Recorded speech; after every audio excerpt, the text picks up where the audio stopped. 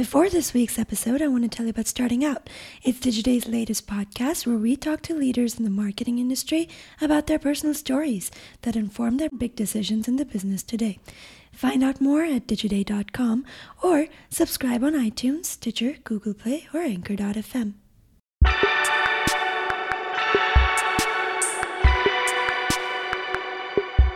Hello and welcome to Digiday Live, our podcast where we bring you the best sessions from our many summits around the world. I'm Aditi Sango, and this episode is our session from the Digiday Programmatic Marketing Summit Europe, held in Estoril, Portugal. In this session, you hear from Huawei's Nick Graham, who is their global head of digital marketing and media. He talks about how the industry is getting more ambitious about getting media and creative to work closer together and the change needed to realize that ambition. Listen in. There's never been a more exciting time. GDPR alone is worth watching and how it's going to impact the industry. So what I want to do is spend a few minutes up front talking about some of the contextual stuff that's helping reshape our industry, and then take it into a client-side view of what I think needs to happen in terms of that transformation on the brand side. An example of what's going on now, this competing future that we're dealing with.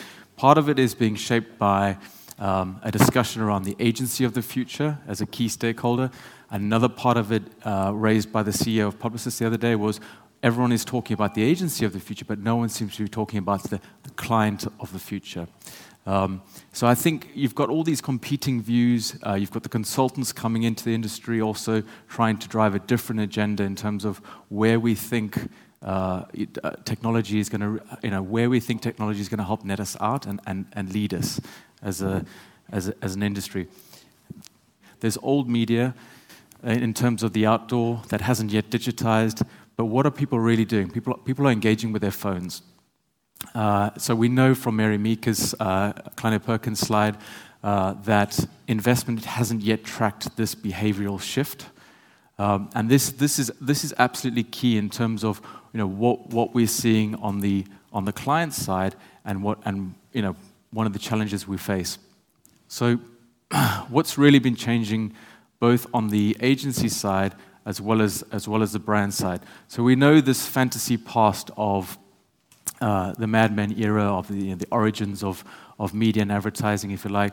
We know that it used to be very much shaped by a command and control type leadership, where things were dictated by the big idea, and along came, if you like, the origin of the big holding companies, where media and creative were split apart, and then and that's really been the dominant way our industry has been structured for give or take the last 20, 25 years. Possibly, you could say that even the last 30 years. Fast forward a few moments, and we're now in this kind of geeky nerd era, if you like. I remember when one of my early agency jobs, I was brought in to help further integrate analytics, search, the early moments of social media into the planning and buying function on the media agency side, and the then leaders of the agency had all come through the TV planning and buying moment, if you like, in history, and they saw this. They saw Google, for one, to give it a name. They saw it as a bolt-on, and they didn't quite see it as. They didn't quite appreciate the deep transformational aspect of Google and what it was really going to do to agencies. And this is, if I put a year on it, I'd say this was still happening as late as 2009. Some agencies that in the UK, if you go back to the original digital shops, and from a media perspective, you had your iLevels of the world as a kind of first generation response to this. But the big holding companies were pretty slow to change. And I think what was interesting from a leadership perspective was these TV buyers that were running the agencies. They thought you could just help change the planning and buying function and that didn't happen. So what we really saw was, rather than it being a merge of equals or a culture change that way, it was really like, I think where we've netted out today is it's a bit of a hostile takeover. You can't change those old functions so easily. It's more, how are you going to teach someone that grew up with press clippings or radio buying? How are you going to teach them about .txt files, complex? How do you help them become complex spreadsheet jockeys, as it were? They're very different characters. So as terrible as the picture is, I think we're well in that moment now, where a lot of us in the industry have come from a very different pedigree to what came before us, and looking towards what's next. We're a fantastic industry for hype. So, again, no presentation would be complete without reference to AI. But, the type of AI I'm referring to is not shallow AI or fake AI, but it's really a question of, I do think that this is going to be, a big change for our industry in terms of how it's going to help transform both the people side as well as what we do and the value we provide. Which reminds me, I was in Asia the other day, and we're getting pitched by a media agency, and on one of their capability slides they had AI. So I said, well, what do you guys mean by that? This is pretty interesting. And the response that came back pretty much floored me, which was, it's reporting.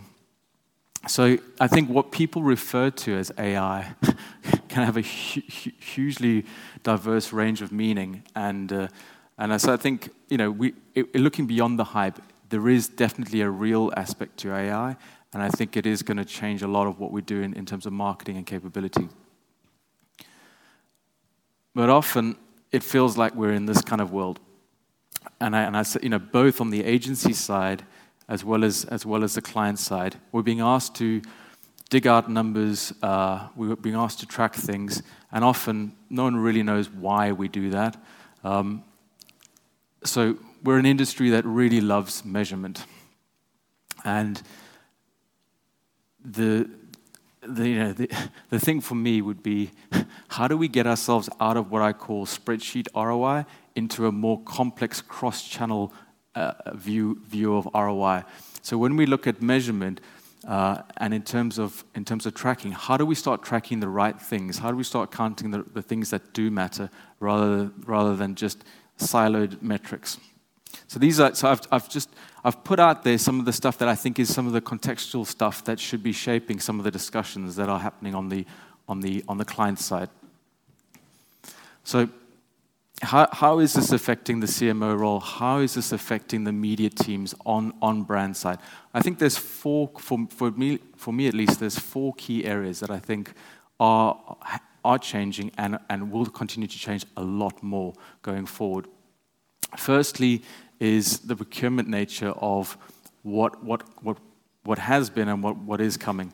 So in the past you had on the media side, on the brand side, a lot of it was with pricing, getting good value for your media. Now the function includes things like MarTech procurement, and this is hugely complex. It's for me, gone are the days where you had a head of digital, for example, that could be a master of all the disciplines. In those early days, I referred to iLevel as an example of a first-generation media agency. You used to be able to have T-shaped employees, if you like, that had a deep specialism, but also a kind of generalist aspect to their nature, and they were able to cover. There used to be people that covered search, covered analytics, covered social, for example, or covered a number of things around display advertising in the old sense, and possibly affiliate marketing. And you could work your way through things and really try to master as many of those as possible. I think we're getting to a current state where it's no longer possible to be the master of all aspects of digital, and not just on the ad side. We're talking about the technology and infrastructure side. It is becoming increasingly complex. So how does that then go into the procurement of the technology? So if one doesn't know what one wants out of the technology, how does one actually know what to buy? So I think we're in a complex situation there, especially from a client side, as in terms of this procurement side. So that's a big challenge I see, and that's something that I don't think a traditional CMO is necessarily equipped to deal with. So we're seeing that function split out a lot more. That's arguably the emergence of the CDO or new chief media officer role. So I think what we're seeing is a splitting out of capability and function. I want to take a quick break here. If you find this session interesting, there's a lot more we can tell you about it in our event briefings. Every summit, we release a briefing on what was discussed in the town halls, working groups, and state sessions. If you subscribe to Digiday Plus, you can get these briefings too. Digiday Plus is our premium membership product, and if you subscribe, you get the Digiday magazine, event briefings, exclusive research, and invites to member events. It's only $395 a year, and if you want a 25% discount, enter the code podcast at checkout. To learn more, visit digiday.com and you will see Digiday Plus tab on the menu bar. Now, back to the episode. The next area I think is that's changing a lot and that will continue to change is on the content side or the ad side. So I use the reference very loosely. But as an industry, if we look at programmatic, we promised the right ad, the right time, the right place, and often that hasn't materialized. So there's an interesting discussion going on at the moment around why that's the case. My personal view of that is it has to do with costing. So there is a lot that's possible in terms of personalized recommendation. Personalization and advertising more specifically, but I don't think as an industry we don't see that done very well. I think the only company I see that has really mastered that well is Amazon, and that's largely because they own that capability. So I think that puts us in it raises an interesting question about capability, personalization, data usage, and where ultimately that functional responsibility will sit. So personally, I think a lot more of that does need to come in-house in order to get the most value out of it. So in the past, you could often have marketing strategy come down into a media strategy, if you like, and then extracting value that way. I think what we're seeing now is with the complexification of media, with it becoming far more technical, I think a lot of the value that does come out or will emerge will come out of an ops-led strategy. So it's more an emergent strategy rather than a deliberate strategy from a media marketing mix. If one doesn't know what is possible from, if I take an example from paid search or in terms of header bidding from programmatic, if one doesn't know what's possible in those areas by deploying certain tactics, how can one really create an effective strategy for reaching audiences? So I think at that level the complexity and the complexification of what's going on, I think it is driving a different way of working on the client side or brand side. So it's what I like to refer to as ops-led innovation or ops-led strategy. I think that's something that's going to become a lot more dominant. So how does this then all come together in terms of what brands are doing in terms of the leadership or management of this function? So we know a few things. There's a lot of business churn in terms of people. We know the pace of change is picking up. The range of disciplines, it's no longer just search and display. Very quickly became search, display, video. Then it became search, display, video, and social. The activities that are happening are increasing. So I think what we're seeing in terms of the the client side is, leadership is no longer about that command and control. It's not one person. And also, because of this complexification, the leader himself or herself is no longer the expert. So that technical aspect is a huge driver of change on the client side, and in terms of making sense of again, how to get value out of this thing. So Martin Sorrell resigned from WPP, and in his leaving note, he made reference to, and now Back to the Future was his sign-off. Rather cryptic, or not so cryptic if you follow him closely. My understanding is it's a reference to, it's this media plus creative issue that I've tried to signal earlier with my remarks about content. I think we're heading to an industry now. And this applies both the client side as well as agency side and the broader ecosystem, where that holding company structure that's separated out the media function from the creative function. There is an ambition across the industry to bring those back together again, and again to if you like, to realize that dream of maybe more personalized advertising, to make the right content at the right time, and also to bundle it together, perhaps from a cost perspective. I think if you like, the industry at the moment isn't working because they are too siloed, those two disciplines. So we've got these big trends, and as Jess referred to, you've got the in-housing trend, but also, how are we going to make sense as an industry of the coming together of media and creative? I think this is a big one. My remarks I'd add to that in terms of this Back to the Future would be, if we are moving back into a world where media and creative work a lot closer together, we've also got to be cognizant that the media side of it is not what it was once. It's a heck of a lot more complex than it ever was before. That era where they were split apart was largely an era dominated by TV advertising in its very classic sense, or press buying or radio buying. What we've got now is a much more complex technology-driven media infrastructure. So bringing back together creative, and it's not just one big idea. It's personalized. It's iterations of user-generated content. Bringing that together with a much more complex media is not something that's as simple as a Back to the Future. It's a very different world that will bring those two together. So in terms of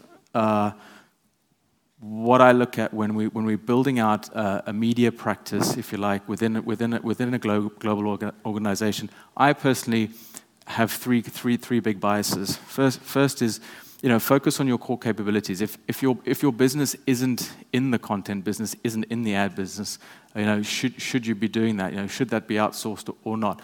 It's not always easy to say, we're going to in-house these functions. It might. The question might be, if your organization is not in a geography or place where talent is easily sourced in terms of programmatic, that can be a big issue. So developing smart partnerships also becomes essential, partly because of the complexification of media. So things are a lot more technical. You can't have every function on the brand side. So some of those are going to have to be run by third parties. They might be media owner led, or they might be agency managed. But you're going to need to have far more trusting partnerships. So the trust issue within our industry extends into the capability remit, not just around buying and pricing of inventory. And then thirdly, build unique strengths, because if everyone is buying the same sort of technology from vendors, you're not really going to have much of a differentiator in terms of how your ads are received by the audience. So you're going to have to build something in a unique way. So I'm thinking, my point of reference being tech stacks. You have to try to build something it's got your own stamp on it, that you've made your mark on. Then, from the brand side,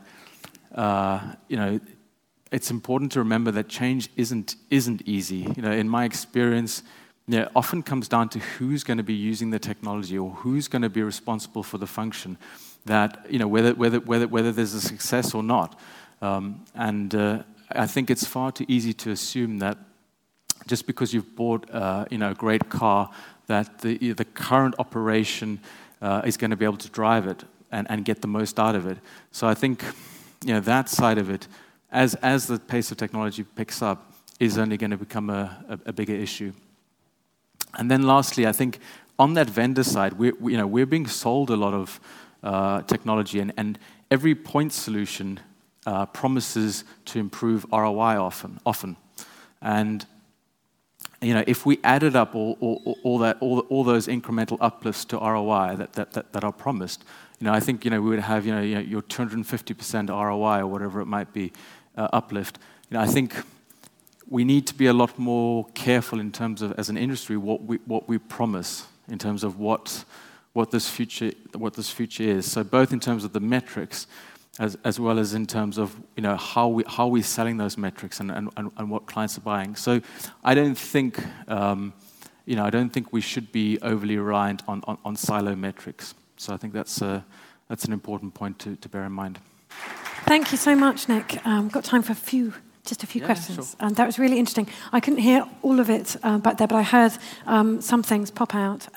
One was just, I heard you mention AI.